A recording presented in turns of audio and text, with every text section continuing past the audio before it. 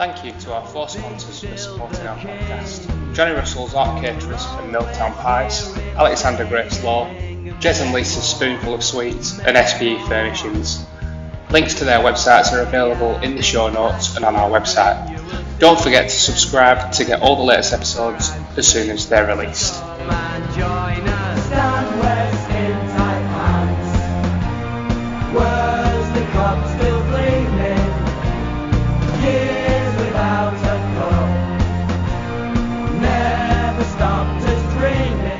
Right, good evening everybody and welcome to a different type of podcast for the Housecast. This time we're looking at discussing what's going on in the season, what's going on behind the scenes and in front of the scenes down at the world famous, fantastic Lowehouse Cricket Club.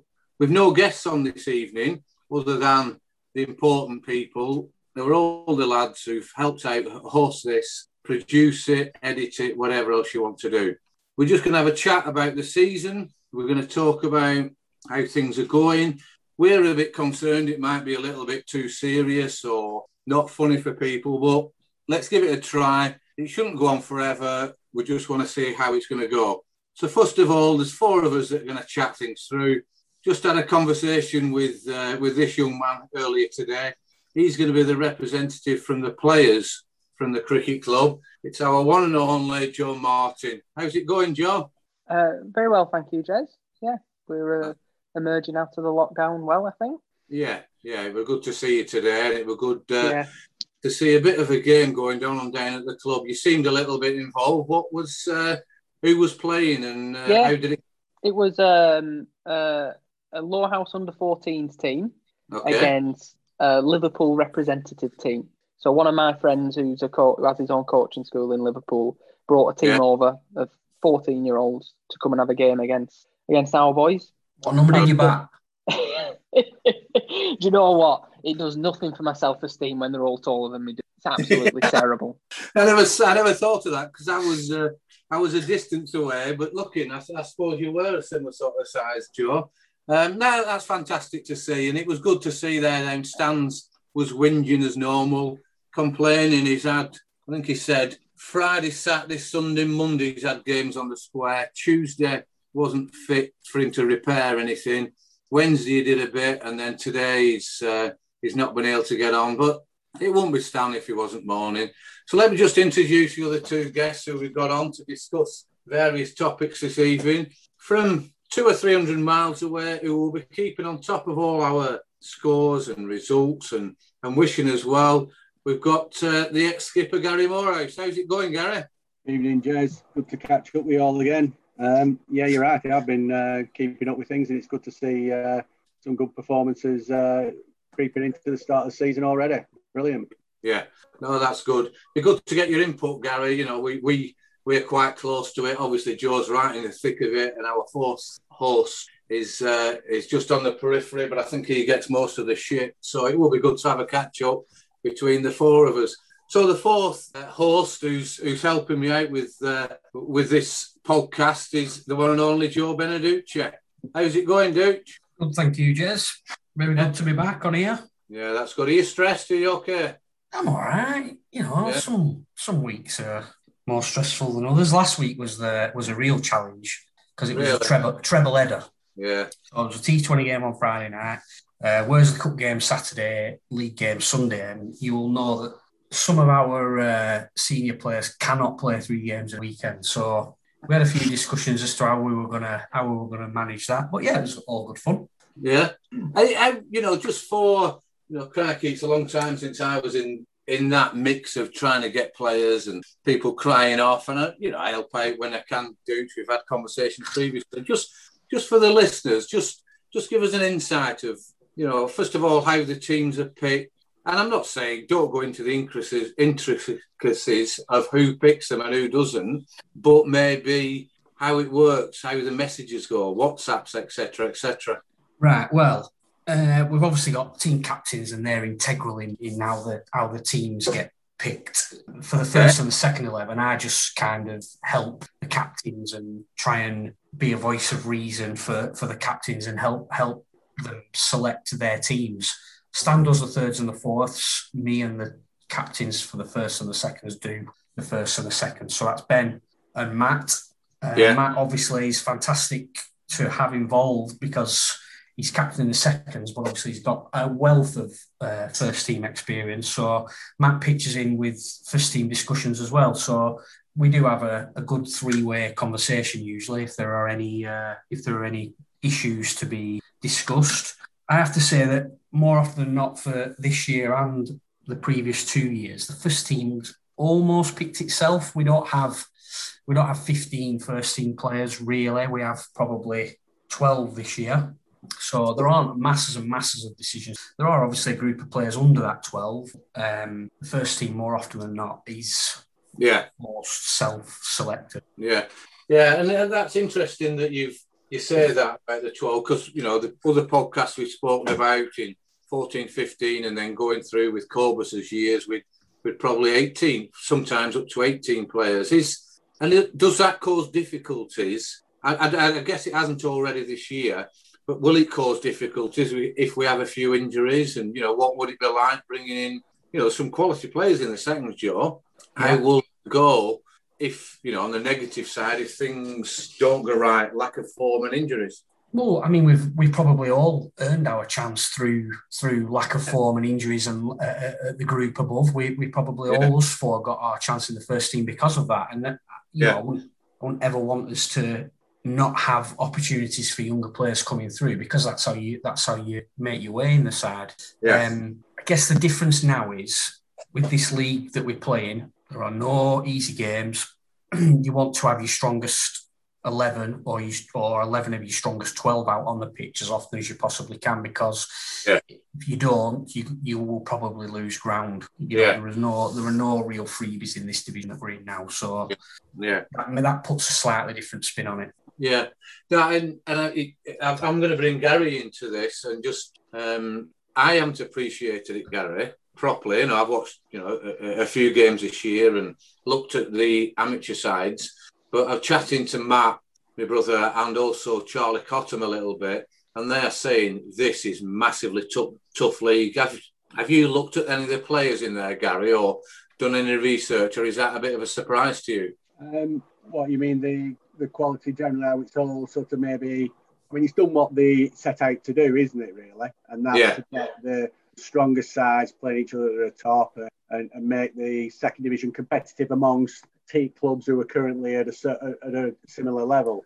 And that's taken probably a few years for that to settle down and those relegations and promotions to... So it doesn't surprise me. No, I mean, obviously a lot of the teams' names aren't that familiar because they're a whole new generation, even when we played them in the Intertoto and stuff like that. There's a lot of the names that aren't familiar. But so, I mean, it's good. I think that's great because, you know, if you can say you're winning a championship or a T20 or a Worsley Cup when it's that level, okay, Worsley Cup across the divisions, but a championship when it's that level of calibre and competition, then there's an extra bit of kudos there, isn't there, amongst them who genuinely are the best of them. Yeah, without a doubt.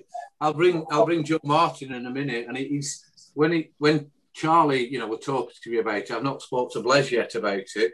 And I looked around and I looked at the amateurs. You know, we used to say in our day that there'd be two quality amateurs. Then you'd have two or three that were, you know, really good players, but you'd always have the odd one or the odd two. Once you got into it, you could sometimes expect to roll sides over. Apparently now, you know, they're all competitive and they're all good players. Joe Martin, what's your... From what me and Gary, the old duffers, have spoke about, what's your view on the way the league is at the moment? It's by far and away the strongest league I've played in.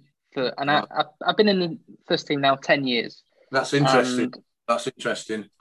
And I think that really, where's Jen gone? He disappeared. Carry on. I took a laugh. There we are.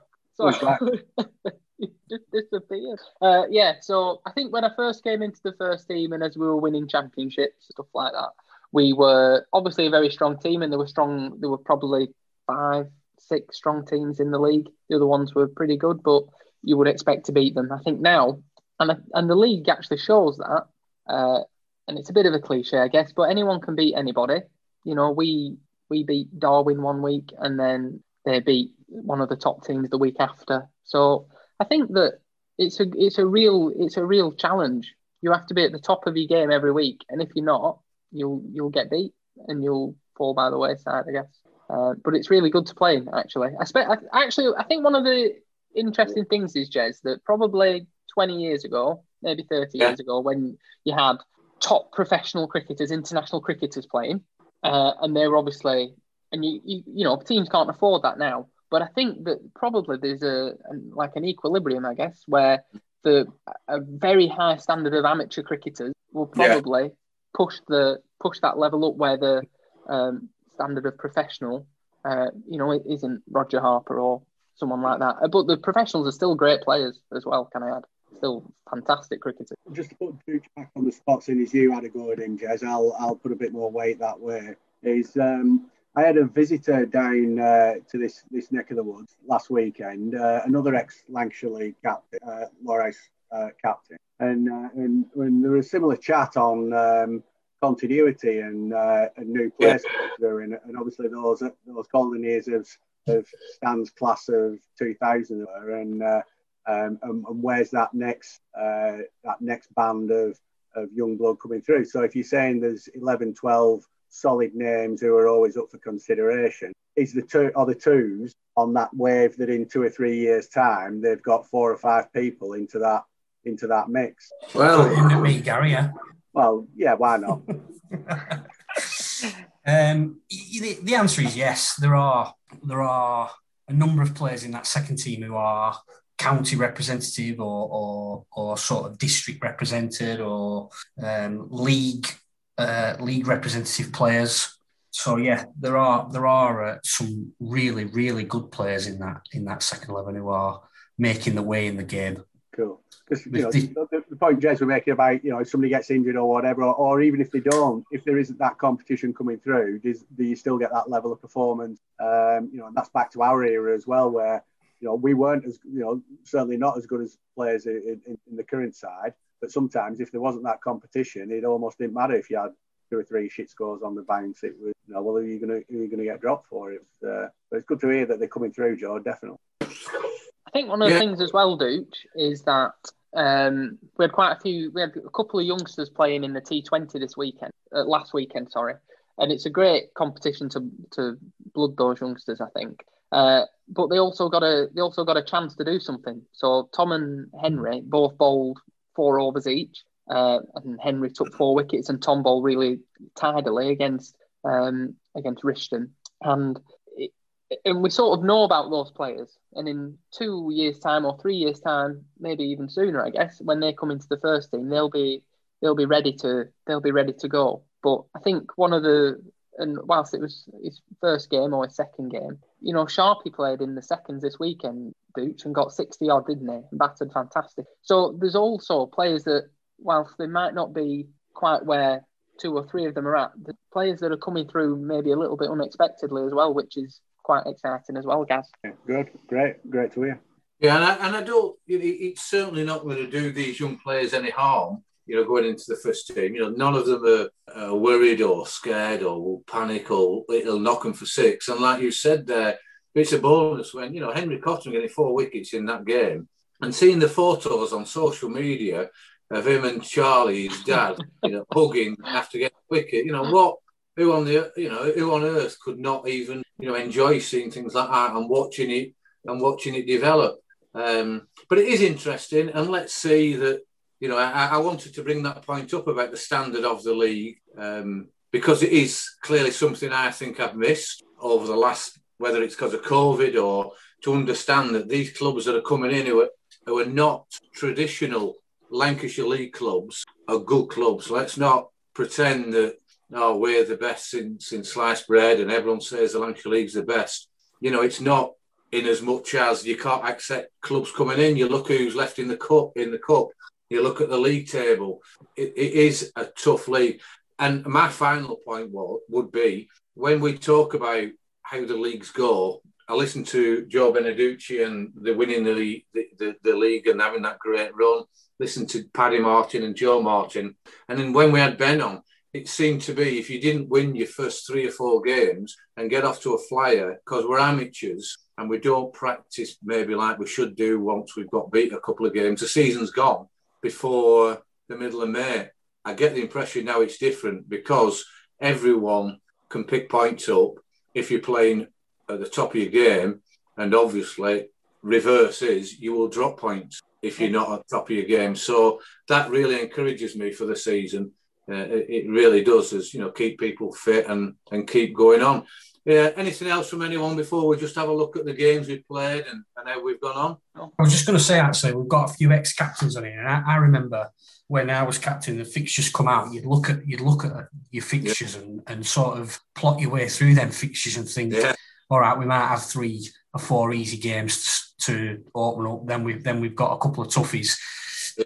You can't do that anymore, just because of what you just said there about the competitive nature of the league. You're into it from ball one, really. Yeah, I agree. Honestly, Joe, we used to all do it. You could relax for a week or two because you think we're going to get points there, and vice versa. You think, right, we'll give those points away. We know that we're going to probably get hammered there because of their pro. And a great point you brought up, Joe Martin, around the pros aren't what maybe they used to be in as much as pedigree. But this will bring out the best part of that professional. If they're playing in a good amateur side, it will bring the best out of them as well. So really interesting points there. Just on that one, Jess, sorry to labour, but just adding on to that, it sounds like then if everybody thinks it's going to be that close and that up and down maybe, and one game you can swing 3 or 4 positions quite easily. Is then bonus points are going to come into the mix, and so tactically during any game, if it's look like you're not going to win, and rather than just swinging from your arse and giving it a go just to get the 10 points, is actually we can come out of this season with a comfortable 6 or 7. That'll do it. Thanks very much. And at the end of the day, come the knock-ins, those odd points might just make a difference. Without a doubt, Gary, I think that's going to happen more and more. The days of I think the points will all be Constantine and more, and you're looking at Ramsbottom 9th now. They're a great side, probably the best pro in the league, and the 9th, and they'll be in the top unless something drastic happens. They'll be in the top 4 without a doubt. You agree with that, Joe Martin, about the bonus point? How does that go down? Absolutely. I think it does 2 things. I think it means that captains now have to play really aggressive cricket. So when a team's probably not going to win and they are trying to defend themselves, and the thing is that they've got to get close to the target because those bonus points can keep them up. Yeah, that's one of the things. If they get 3 bonus points out of the game, which is equivalent of a no result, those 3 points are really important. Whereas previously you could just probably bowl teams out, whatever. Yeah. I think I haven't looked at the statistics of this, but I think what I've sort of anecdotally seen is that whilst it does still happen, some teams don't get properly beaten. You'd rock up to some games and you'd expect to score 250, 280, and you'd expect to win by 150 runs. That genuinely doesn't happen anymore. If you score 250, sometimes teams will push and get to 200, 210, 220 and really run it close because of the quality of the players. Yeah, and I guess that this weekend we'll come on to that, Joe. When we chatted earlier today, Johnny White hits 100 this weekend. Yeah, absolutely. And that's a great point you made. Yeah, but I'm thinking, crikey, a flat track. Johnny's done his job. He's got his ton that he's been waiting for forever. But then you realise that it was a grafted ton, and it was, probably worth more. I think it's a good point now where we could start to just look at each game. Really in brief and just fly through it. The first game against Norden at home, I watched all that game. I was sat with the legend Richie Beno, who is Paul Stansfield, who talked me through it all and where we went wrong and how we slipped up. Joe Martin, tell us about how that game went. Just run us through it in a 2 minutes. So I would say Norden probably got 200 and just over 200, 220. 222. 222. I've got the card. I didn't remember. All right. Okay. Which was a pretty good score on that wicket, I would say. Yeah. We didn't field well, and that was a running theme for the first couple of games, I would say. Yeah, a few catches, weren't there, Joe? What happened there? I think it was. I don't know. I don't know. It was one of those things. They weren't difficult catches. I don't think they were catches that people would expect to take, but they happen. People drop catches. They don't mean to or anything, but these things happen. So we probably let them get away. And there were lots of arguments, saying that the lad who got 50 odd or 60 odd, if we'd have caught him when he was on 4, it would have meant the pro could have batted for longer. But it also means that our pro would have bowled at their pro for longer, and they can always take a wicket. Yeah, those analogies, Joe. Sorry for interrupting you there. Yeah. And I do get on my high horse about this. It's bullshit that you can't. Yeah, absolutely. You can't sort of. I was sat with Dooch and other people, and I'm looking at the track. It's flat as anything. It's looking great. We just didn't seem on it a little bit, and I was scared to death of Zaidi getting in. And as long as I've got it in front. I don't know these people, but Tolly looked in good nick. Fitton's a good player. That Pimp came in, and I'm, if Zaidi gets in here with 30 overs to go, it's a nice day. It's quite a quick outfield. They'll end up with 300. So, let's not. You just said then people don't mean to drop catches, do they? And I don't mean to criticise the side. It just seemed a little bit on edge, maybe a little bit of pressure. Yeah, I think so. But at the same time, 220 was chaseable. Yeah, very much so. And we were actually in 2 or 3 positions to win that game. And unfortunately, we lost wickets in clusters. And we probably didn't quite. People probably got to 30 and got out. Yeah. And again, at the start of the season, these things can happen. We were very disappointed in how we played, but it might seem stupid considering we dropped 4 catches and we didn't win, but we weren't far away. There were just little things that we could have done to, get us over the line. And then actually, I don't know if you want to carry on talking about the Norden game, but when we played Middleton the week after and we scored 250, Ben batted extremely well. 250 is a great score. We were probably a little short, 25 short of where we should have been, considering where we were with 20 overs left, 30 overs left, I guess. But 250, you back yourself to defend it, and their pro got 100, batted well. Yeah. I mean, and again, you played against some quality pros, and they will score hundreds, and they will take 5 wickets, and they will bowl you out. So one of the things that those first 2 games did for us, I would say, was when we'd signed Stephen Parry as pro, and he's been fantastic, absolutely brilliant, unbelievable, great bloke, and very, very fantastic cricketer. Yeah. I think when we signed him, we thought we're going to run away with this. To be honest with you, because we thought he's just great. We've got a great squad, but I think that kind of just brought a little bit of realism to us that it's not going to be a walk in the park. You actually need to turn up and battle and properly graft to win your games. Yeah. And against Middleton, again, we were in positions to win that game again. Joe, after those first 2 games, did the pro sort of express any view on his perception prior to that, and then having played a couple of games, whether he thought it was, any different to what he expected or surprised about what he faced? Because obviously, like you say, those first 2 games, the pros have scored 180 runs and took 9 wickets and, been pretty much central to 2 losses. Yeah, of course. I think that, the wickets were a little bit unexpected for him because they were slow. They're a lot slower than what he was used to. But he understands the club and he understands club cricket in ways that maybe first-class cricketers who come in and play don't in other kind of situations. He completely understands it. And he was saying, we don't need to overthink it. We don't need to come up with brand new theories about how we should be winning games. We need people to bat for long periods of time, and we need to bowl with plans and bowl tightly. If we do that, we'll win more games than we lose. And that's... Joe, that is so interesting. And so that's what Steve Parry said to you all. Yeah, and when I've sort of chatted with him, it's... Yeah. I think as amateur cricketers, sometimes we massively overthink the game and we try and put ourselves in kind of test match cricketer's shoes. And there's certainly a reason I'm not a test match cricketer, I'll tell you that. But I think that, I think that's The reason I mentioned that is, Dooch, please come in if you think I'm out of order. But I like just throwing this out there and see what Sometimes we might underestimate our supporters and fans who've never played cricket, but it is something that I've listened to, and I'm not sure which side of the fence I sit on, but for a number of years we seem to get a little bit too bogged down in work. We need to do this and we need to practice this. We need to be at this stage after so many overs. And whether I know you're saying you're not a Test match player, Joe Martin, but other players are the same level.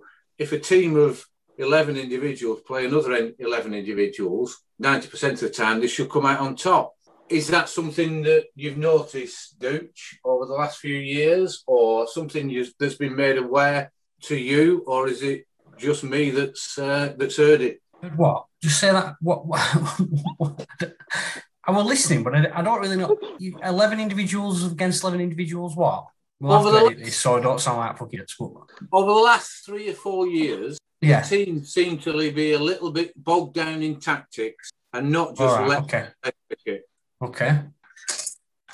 I don't know. I don't know if I agree with that or not. No. I'm not really seeing evidence of a Lower House team get bogged down by tactics. I think you've got to have an idea of how you want to play, and you've got to have an idea before you go on the field as to what order things are going to happen in, and you've got to have a plan. But you've got to be able to flex from that plan. I don't know if that's the point that you're getting at, really. You can't be too rigid and stick to it if it's not happening. Yeah, that is my point. That I do think on occasions, and it's difficult really, because when you think, crikey, because of COVID, there's not been much cricket. So I've got to be talking 3 or 4 years where we've got this. We need to be at this stage batting after 10 overs or 20 overs, and as bowlers, we need to do this with the ball. And clearly, you're right, Joe. We've got, the club has to have plans and strategies that they work on during the week, and it's fantastic because it makes us more professional.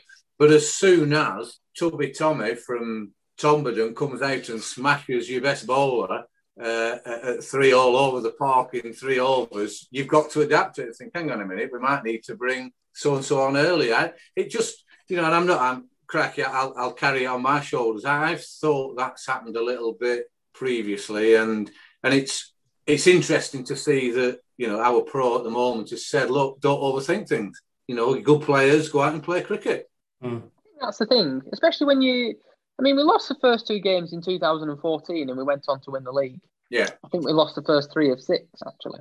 But I think at the same time, Jez, I do take your point. I think that sometimes you can get bogged down with tactics. Yeah. But I think they're just trying to gain some kind of perspective of where we are in the game. So, through the game, where do we actually need to be? Because we could end up short here, or we're not bowling quite well, for something like, I don't know. That's not really a tactic, is it? But you've got to be happy medium out there.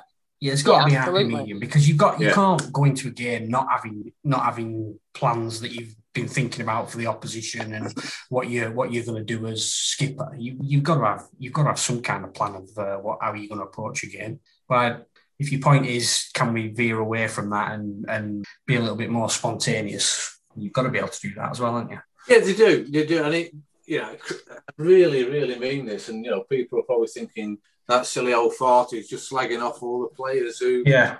I'm sure that's how it's going to come across, Jez. I really don't mean it. The point I'm saying is, it can be in a positive way as well. They've scored 180. We are 60 off the first 10 overs with Ben and Johnny teeing off for fun. It doesn't mean you have to rein in because we're supposed to be such and such a stage. You just carry on. Just keep batting. That's my point. And I think, I've only jumped on this horse because of what the pros said, what Stephen Parris said. So the first 2 games, really, interesting, good sides that we played against. Yeah. Yes. And then the only reason Joe Martin isn't a Test player is he's too nice on Twitter. That's the only reason.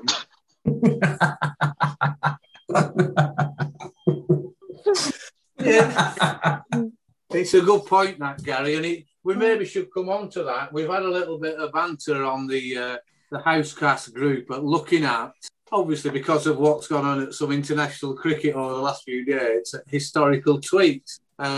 Needless to say, none of us need to delete all our historical tweets, and our technical guru managed to find some old tweets from Joe Beneducci and Matt Stanny, and I've no doubt from me and Gary, but me and Gary are squeaky clean, and the only thing we could find for Joe Martin was dressed as a fireman with a little hose in his hand, a little hose pipe for a ladder. That's not a euphemism. No, it wasn't. But no, it was. It was. Do you know that night that I still have that fireman's outfit? I don't. What a surprise! Yeah, what a surprise! And I bet it still fits, and I bet you still put it on every now and again. You say it still fits. How old would I have been? I was in my 20s. I know. Talking about pictures for our audience doesn't really work, does it? So we'll perhaps put one of those. We'll put one of those pictures out from the Housecast account. Yeah, without a doubt. I mean, we'll say we go towards the end, but our MD didn't come out smelling a rose for a historical text. He was the Piers Morgan of criticising everyone, anything he could do. I think he's had to get legal representation on back of that yesterday, were telling me. Yeah, that's why I'm not really mentioned about his slagging off of the NHS or Jeremy Corbyn or any of the other... or basically anybody. Anyone is fair game for MD. Yeah, anyone. So, Joe Martin, Lower Ice versus Darwin. Yeah. It looks like I didn't go on that game. Looks like we beat him easy. Quick summary of what went on then. Yeah, we bowled and fielded really well. Quite tight. They didn't really try and accelerate or anything like that. And we just bowled really well. What we did really well that we didn't do in the first two games was set it up for Stephen Parry and Paddy to bowl. Right. So previously we tried to get Parry on early to try and search for a wicket. And in this game, what we did really well was bowl tight first up, and then Parry could come on and Paddy could come on and Toxie could bowl. I don't know if Toxie bowled. I think he bowled. Toxie did. Paddy didn't. All right. Well, we'll edit that bit. But anyway, it just meant that it was really hard to score off, really difficult to score off, and then we knocked them off comfortably. I'd say we batted well. And Darwin, decent side. Darwin have got some. Darwin good a good side. Good side. Yeah. We've got some very good players. Comfortably, and Johnny Whitehead's obviously gone out there and smashed it, and Paddy's come in and sent that home with 30 odd overs to spare. Yeah, Johnny was imperious. Yeah, imperious. Beautifully batting. How was the feeling in the camp then after that? So we've got our first win under our belt. Ramsbottom game away, it's rained off. Are we upbeat? Are things going well? Yeah, definitely. I think the majority of the players were. I, as a pessimist, was having sleepless nights, wondering whether we were going to get relegated. But after that win, you sort of get a bit of confidence in you, and that was nice. That was pleasant. Next game, Walsden at home. That's another no result, but Pro's got his first 50. Yeah, batted well. Batted very, very well. Batting good in circumstances. Yeah, that was rained off. We would have had a good chance. We would have had a good chance because we would have been able to bowl to good fields, bowl tightly. And, they have again, Walsden have some great players who can very destructive. But, if you bowl tight at them, they can make mistakes. Yeah, of course they can. And unfortunately, we didn't get a chance to do that. But I spoke to Ben and Francois after that game, and Ben was confident. Frankie was bullish. He said that we had 50 too many. Right. Yeah. I think he bowled one over, didn't he, Francois, in the second innings, and he said he bowled a leg cutter that went miles. Yeah. Yeah. If you think of maybe 2011, 2012 sort of seasons when Francois used to bowl on wet wickets and no one could get him away, it was very similar to that. And the first ball, or like a leg cutter that he bowled, probably not his first ball, but one of them just sort of spat and went, and we thought, oh, Jesus. Yeah, because the wickets weren't great. The weather had changed a little bit there. Yeah, it was poor. Then The next game, Burnley at Burnley. Joe, talk us through that. That was memorable. Rain-affected game, but a great win. Just talk us through that. Yeah, rain-affected game. It was a late start, probably about 2:00, so a 42 over game, I think. And we lost the toss, and they put us in, I think, from memory. And looking at the wicket, it wasn't a great wicket. It was soft, a bit like a rice pudding, I think. And because it was quite hard on top, but then it was still soft. So it was so it had a skin on it and some jam and some jam. Yeah. But Ben and Johnny batted extremely well in that game. They sort of built a platform. It was getting progressively difficult to score off. So we started really well, sort of nullified their bowlers, and then tried to accelerate a little bit. And I think we got to 140. I think 143. Like 143, and Blaise hit a massive six. Like it was Blaise's birthday, and he genuinely hit a massive six. It was enormous. It was still as it hit the changing rooms, it was still rising, and it would have gone very far. Who was a bowler? I think it was Ferg. It went really far. It went very far. But we got 140, and you think 140 you're not going to do. And I think some of the spectators actually were saying it's not enough. But Ben said to Johnny when we sort of halfway through the inning, if we get 100 here, we're in the game. He was sort of confident on that because the wicket wasn't great. And again, Finchy came back into the side and bowled very well, got an early wicket. And then from there, Parry just bowled fantastically well.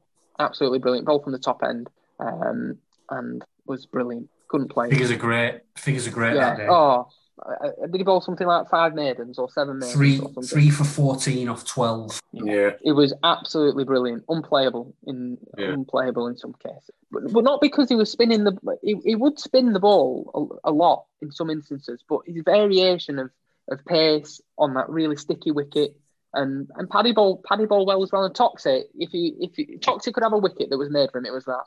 It would roll it up and take it in a van with him anywhere he goes. Yeah. And Toxie bowled very, very well. Bowled very, very well. Absolutely brilliant. 3 wickets there, didn't it? Yeah, he did. Because Burnley are a great side. They've got some good players, but we didn't let them get away from us at any point. We stayed on top of them, and I think Barrett batted reasonably well towards the end. But once we'd taken that wicket, we were looking good, and we played very well that day. We fielded well, some good catches, and everything just sort of clicked into place, and it was a really good result.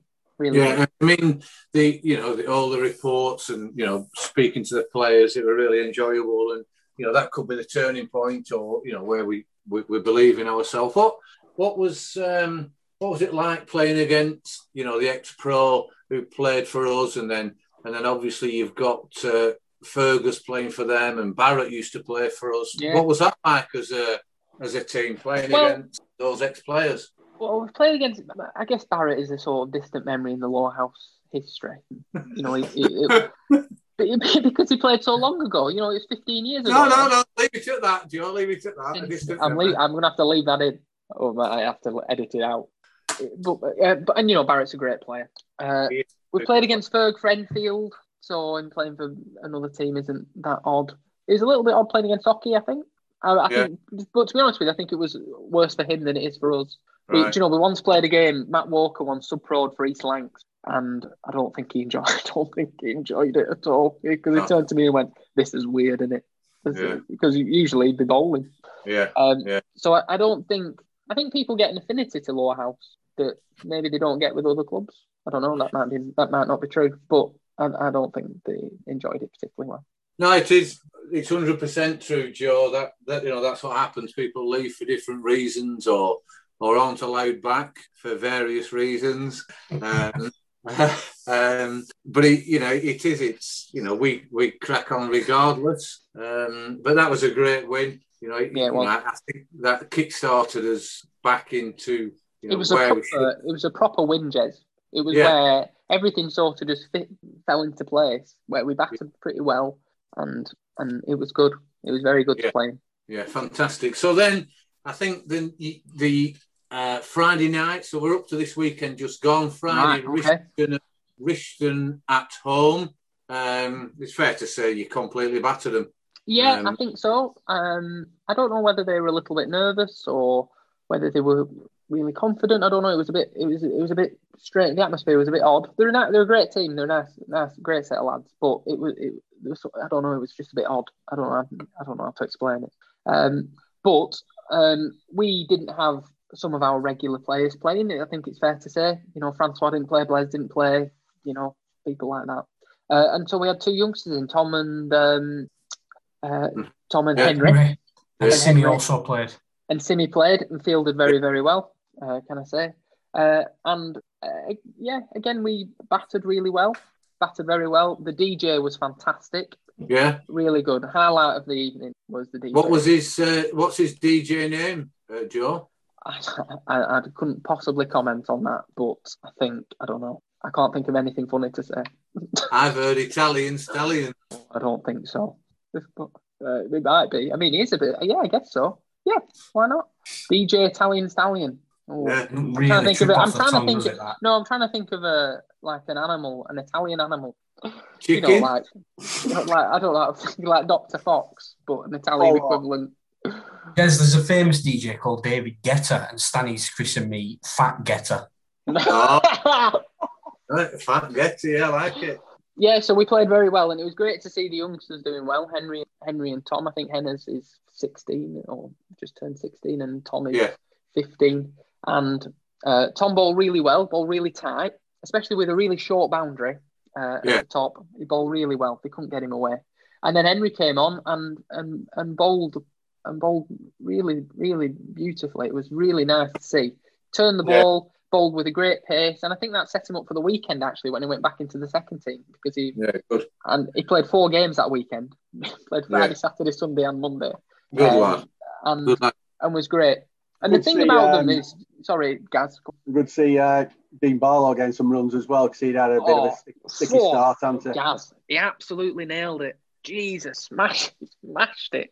There were some really good hacks. Yeah. They were proper. He was just walloping it. I don't know how many sixes he hit. 5? Yeah, 5. 5. Yeah, 5 sixes. He batted very well. No, you're right there, Gary. Cleanly. He is a great player, and just that opportunity and getting in there at the right time in the 50 over format. I genuinely believe that he can do a job for us. So and he's a great lad as well. Yeah, he's a great team. Yeah.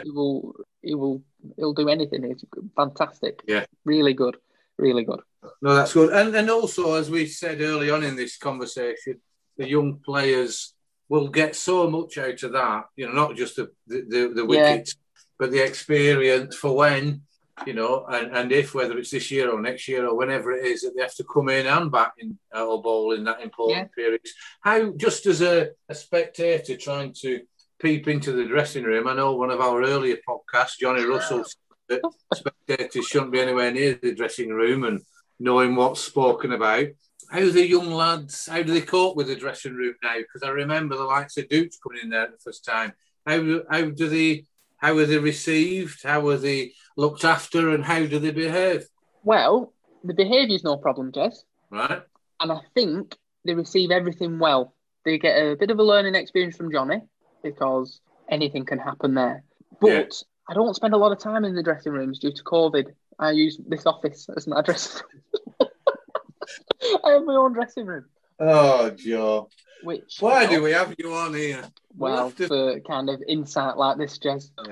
Jez, I'd guess, on your point about changing rooms, I'd guess it's a much different place than it was.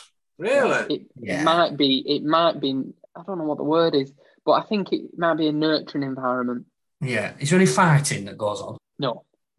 What, not even, a punch in the face now and again? No, absolutely not. Well, actually, I tell a lie there. When I wicket keep, Johnny punches me. Right. He punches my cricket helmet. Right. Be careful, man. He punches and just keeps punching me and finds it very amusing. Right, no, we didn't used to do that. So, but anyway, they're great lads, and they're going to progress. I have no doubt, into quality first team. So it's so good to see that. So then we move on the Saturday. We play Great Hardwood away. Yeah, Great Harwood. Again, we played pretty well. We played really well, actually.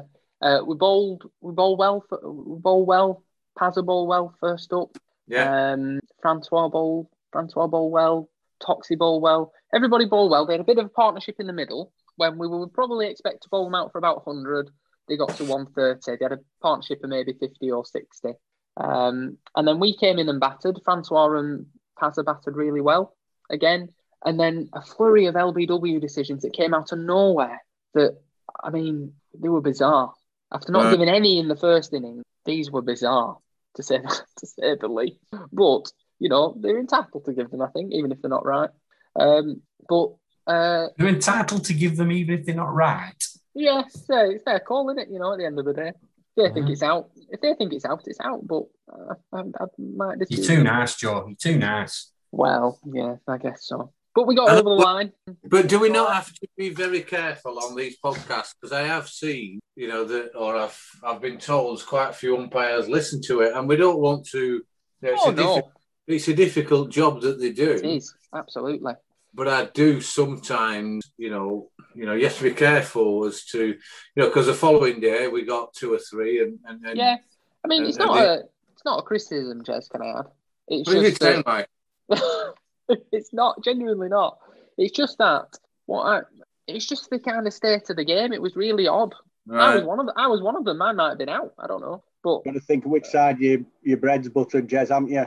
Exactly, you've got to. Yeah, it's, I think all umpires are great. So no loafing around. We'll edit that last bit. So when you've just asked me, Jez, how did you go? My response will be all umpires are great. All umpires are great. But we got over the line, Jez, nonetheless. Yeah. Look, it was. I think it's worth just having a little discussion about some video footage from that game. I'm sure Dooch has seen it. Gary, have you seen that footage with Finchy? No, I haven't. I've been trying to keep up with some of the streaming, but I haven't seen this one you're talking about now. Well, it's bizarre. Adam sent it, mate. I didn't go over to Great Hardwood, but you could see. Adam said, you can see it streaming online," and it was probably. The angle was from long on, if you will, quite high up, but it was really good footage. You could work out, where they'd hit the ball, and and if they got 4. Whereas sometimes you don't even know if they've hit it. Their pro has come into bat. In fact, Martin, you explain what happened. Yeah, so we'd just taken a wicket, and their pro had come into bat, hadn't faced the ball, and their. I was just about to demonstrate it, but obviously that's no use, is it? So their batters hit it back at Finchy. He admitted he probably should have caught it, but as he's turned, it's deflected off his hands onto the stumps and run their pro out for a diamond duck. And it was excellent. It was really excellent. A really excellent piece of work. I've given Finchy a lot of stick over the past few podcasts, so it was excellent. But what makes it funny when it happens, it is a real. It's almost like someone's thrown, a rocket at him that's going to explode in his hands. He throws his hands up in air, thinking, "Oh shit, what's happening?" The ball lands on the stump, and then it runs off. Yeah, proper celebration, like a proper. Is it worthy of Cricket AM? Without a doubt, yeah. It is funny. It's great. It is funny. Really good. And it was interesting because Finch's tweeted about us picking on him. I can't find the tweet where he said, "I'm really enjoying this podcast" or something. So we're not slagging you off, Finchy. You ran their pro out and you hadn't even faced the ball. So that's an achievement. But ironically, chaps, I go through Finch's Twitter feed, and right at the top is Matthew Stansfield. That is absolute, complete and utter bollocks, Ian Wright. They say Paul has to pass it. He never gives the ball. He'd never give that ball to Tarks or me. So when Stone drops a clanger, he shouldn't have passed it all the time. It's utter horseshit. Why would Paul Stanley give it to himself? Why would Matt Stanley give it to himself? I don't know. Finchy must have retweeted it. I just saw it on there. Just before we go off the Great Harwood game. Sorry. Yeah, Ben Mee. Just before we go off the Great Harwood game, can you perhaps shed some light on why Charlie was down to bat at number 11? Well, we got to about 100, I think. Yeah, something like that. And so we thought, so they sent me in. Ben Mee? So I kind of, yeah.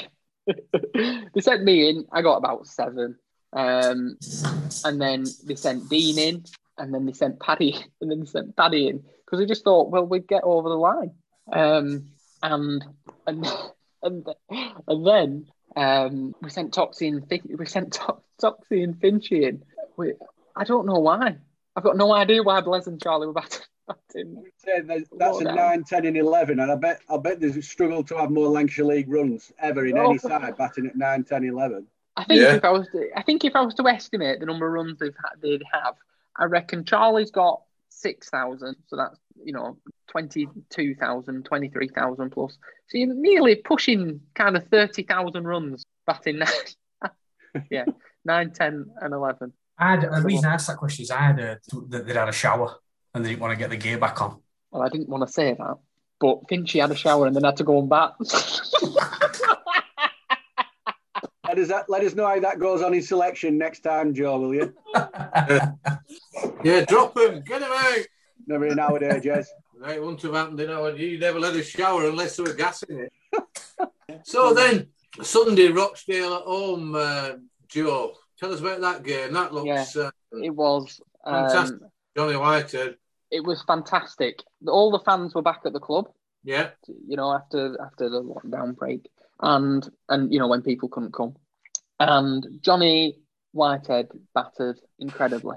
It was one of the best innings I've seen. And one of the things is that to score runs, and I'm speaking from no position of authority here, but I think to score runs, you sometimes have to take risks. And the thing about that innings is Johnny took calculated risks that he was able to deliver on. And it was absolutely fantastic to see. It was brilliant to watch. And and Pazza batted well as well with him. Brilliant again. Fantastic. But it was amazing to see Johnny get 100. Really good. Am I right? My oldest friends, Jez, and it was brilliant. Am I right in thinking that quite a slow start and then started to push it and then hitting 4s and 6s, or was it in spurt? No, I think it was measured. It was a really measured innings where I think he just played the ball on its merit. So when it was a bad ball, he dispatched it. When it was a good ball, he pushed it for a single. But it just worked. He just worked the ball so well. He didn't, and he hit massive to get to about 90, 98. I think he hit a massive 6, like a pull shot, and it was enormous. Yeah. But it was just a measured innings. It wasn't a really sort of fast acceleration. It wasn't anything. It was just a beautifully played inning. Wow, that's brilliant. So 210, was it always too many for them? I think so. Yeah, it wasn't. Okay. It was never going to get easier to bat on. I don't think it was going to get slower, especially with Paddy and Pazza coming on. And they got off to a pretty good start, but not a fast start needed. Yeah. To be honest with you, to be up with the rate and then to be able to carry on when the wicket sort of deteriorated as it got further on. And then Pro Whitehead, is he a good player? I mean, he's obviously he bowled. Yeah, seemed it. Yeah, he bowled very well. Very good bowler. And we've got to mention it was Finch's 400th lower house wicket. It was a great achievement, and I'm extremely pleased that happened because he's one of our greatest all-rounders, if not. Yeah. I mean, you could argue that he's probably, as an amateur, he's probably the best, potentially. Well, you've got Joe Beneducci could hit a mean 6 over extra cover and bowl. I know. You mean facetious, Jez? Move on. Finch's bowled well. Finchy bowled beautifully well. Bowled fantastic. Very well there. Obviously, Steve Parry's 15 overs for 42 with 3 wickets. How come Francois only bowled 5 overs? It was just the wicket, Jez. It was just the wicket. It was where we didn't. Pace on the ball wouldn't help. Yeah. It would help them more than us. Yeah. And Toxie bowled pretty well as well when he came back. And also, I must mention the way. So I don't know if you could follow the game, Gav, but they were 9 down going into the last over. 3 balls left. Yeah, 3 balls left. Toxie was bowling. Blaise was in the slips. He hasn't fielded there for a long time. Blaise was in the slips? He was at second slip. How many slips did you have? 12? We had 3 slips and a gully. So he pats the first 2 back, and then he prods at the last one of the third ball, and Blaise takes a low catch, so low, diving left-handed catch, probably, 6 inches off the floor. Just do that again. Just show us, just dive again. It was probably, you knob. It was probably about 6 inches off the ground. And just when you thought he couldn't be any more of a legend, he goes and does something like that. But it was brilliant. It was like everything was back to normal. It was brilliant. It was so good. Those are your bonus points. Yeah, we'll come back exactly. to that. Gaz, that was the great point that I was going to make. Moments like that allow you to do well in competitions. Yeah, it can just maybe clinch something. Yeah, no? Absolutely. Right, and your brothers obviously bowled very well. You're behind really well. 11 overs, we've got 4 wickets for 40. That's coming out all right for him? Yeah, he has said that he bowled, you might say that he was going, 40 runs, he sort of give and take, but he was bowling really attacking, trying to get wickets, and that's when he bowls at his best. And again, he bowled really well. He bowled so well. And again, it's hard to bowl these teams out. It's really tough. It's really tough. It's no mean feat to get these teams out. Is it a bit contentious to ask what he was feeling with signing Stephen Parry for 2 years? No, I don't think so. I think that one of the things that a lot of the good teams do now is the bowl spinners in tandem, and having and who better to learn from than an England international who's played all over the world. Yeah. You don't get those kind of experiences all that often, I don't think. So everyone's really pleased. I can't speak highly enough of the pro. He's such a great guy and a great player. I think that's another reason why that we need to get him on in the next couple of weeks. And so what Gary said then's a great point, to come into a club. What does he think of us now? What does he think of the players? I mean, he's not going to come in and say he's shit and he's a dick, but I do. Yeah, he could do, I suppose. He's played a few games with Finchy now, so... Yeah. No, Finch is he's one of our best ever players, is Finch. Honestly, he bowled at the weekend, and it was superb. It was brilliant. It was so good. It's just so skillful. Like on a piece of string, Joe, that's what they say. Absolutely. Yeah. So before we move on to, the next few games and what's going to happen from there, just mention at the moment, a massive thank you to all the spectators and all the people who've supported the club in this difficult, there were a 4 or 5 week period where people could only stop outside, and we had record bar sales, and as a result of those bar sales, the club has managed to get finished. The refurbishments have been finished, and I was down there today, and there's a new decking now being created to the right-hand side of the clubhouse as you come out the steps. It's all been flagged. I think George Durkin's there, Sean Durkin's son and George's dad there doing all the flagging. That looks fantastic. Money's been spent from the community that have supported us over the last few weeks and months. So thanks very much for that. Let's keep it going. The club's open now. Then hopefully within the next 2 or 3 weeks, if Boris keeps to his words, and if he doesn't, then I'm sure it'll only be a week or 2 afterwards, to keep supporting the club. And don't forget the Euros are on down there. There's a system in place for booking your tables and your seats to come down and watch. So please do that.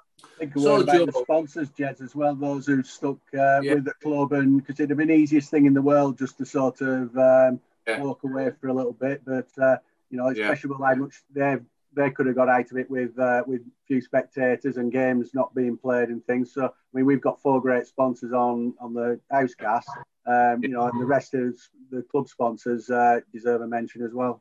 Yeah, here, Gary. Yeah, no one's walked away from it. They're still, helping us out financially and with, with the work that's done on the club. It really just shows, in times of difficulty and adversity. I feel a little bit like we're in World War II and we're just coming out of it and we start waving those Union Jacks. It's what was it like that time, Jez? I don't know. I'll ask Les.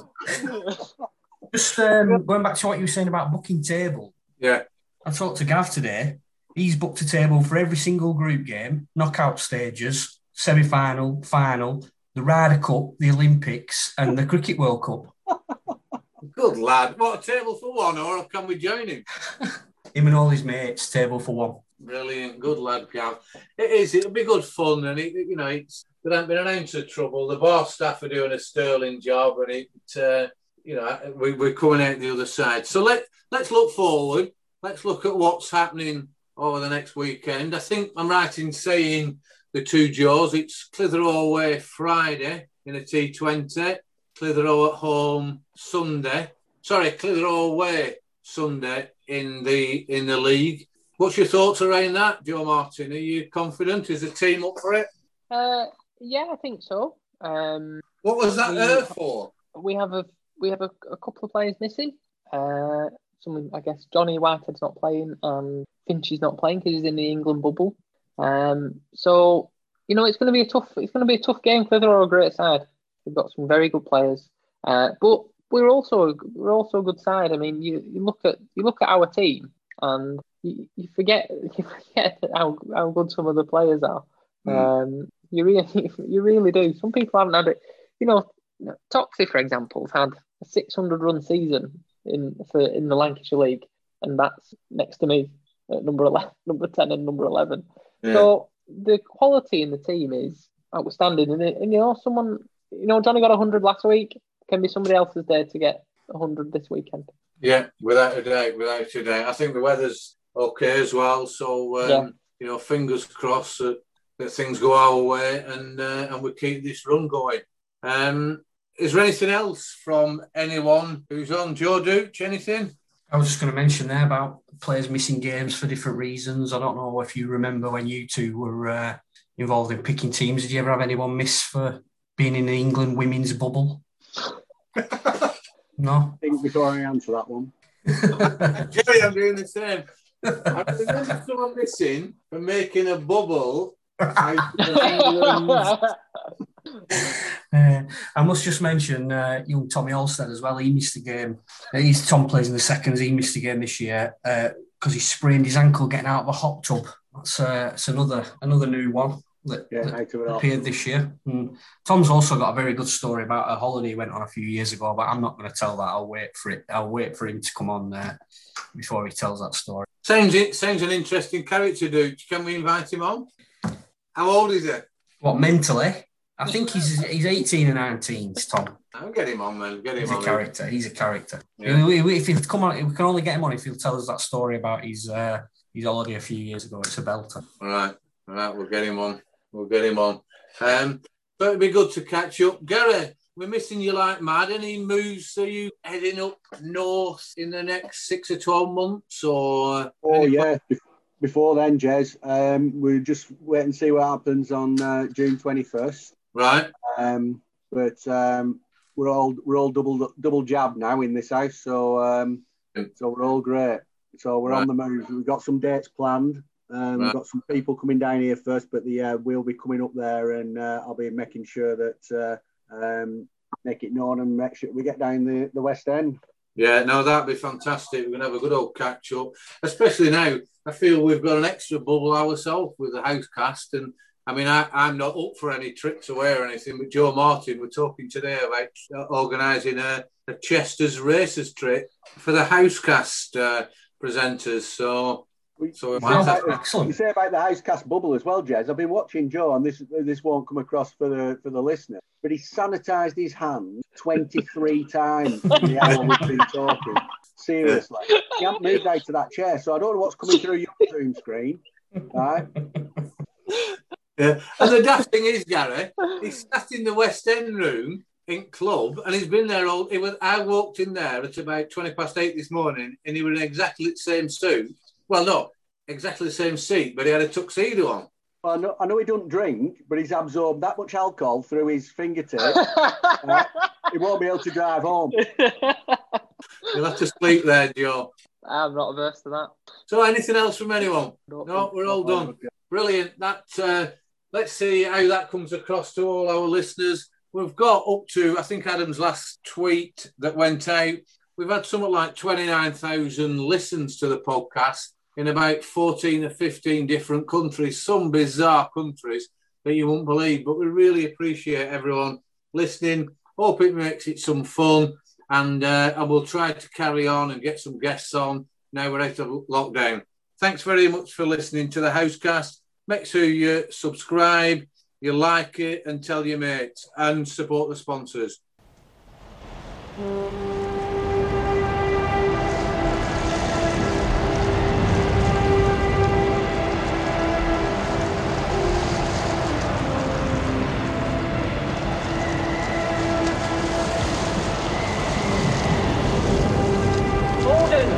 Gordon, send more house to save the house.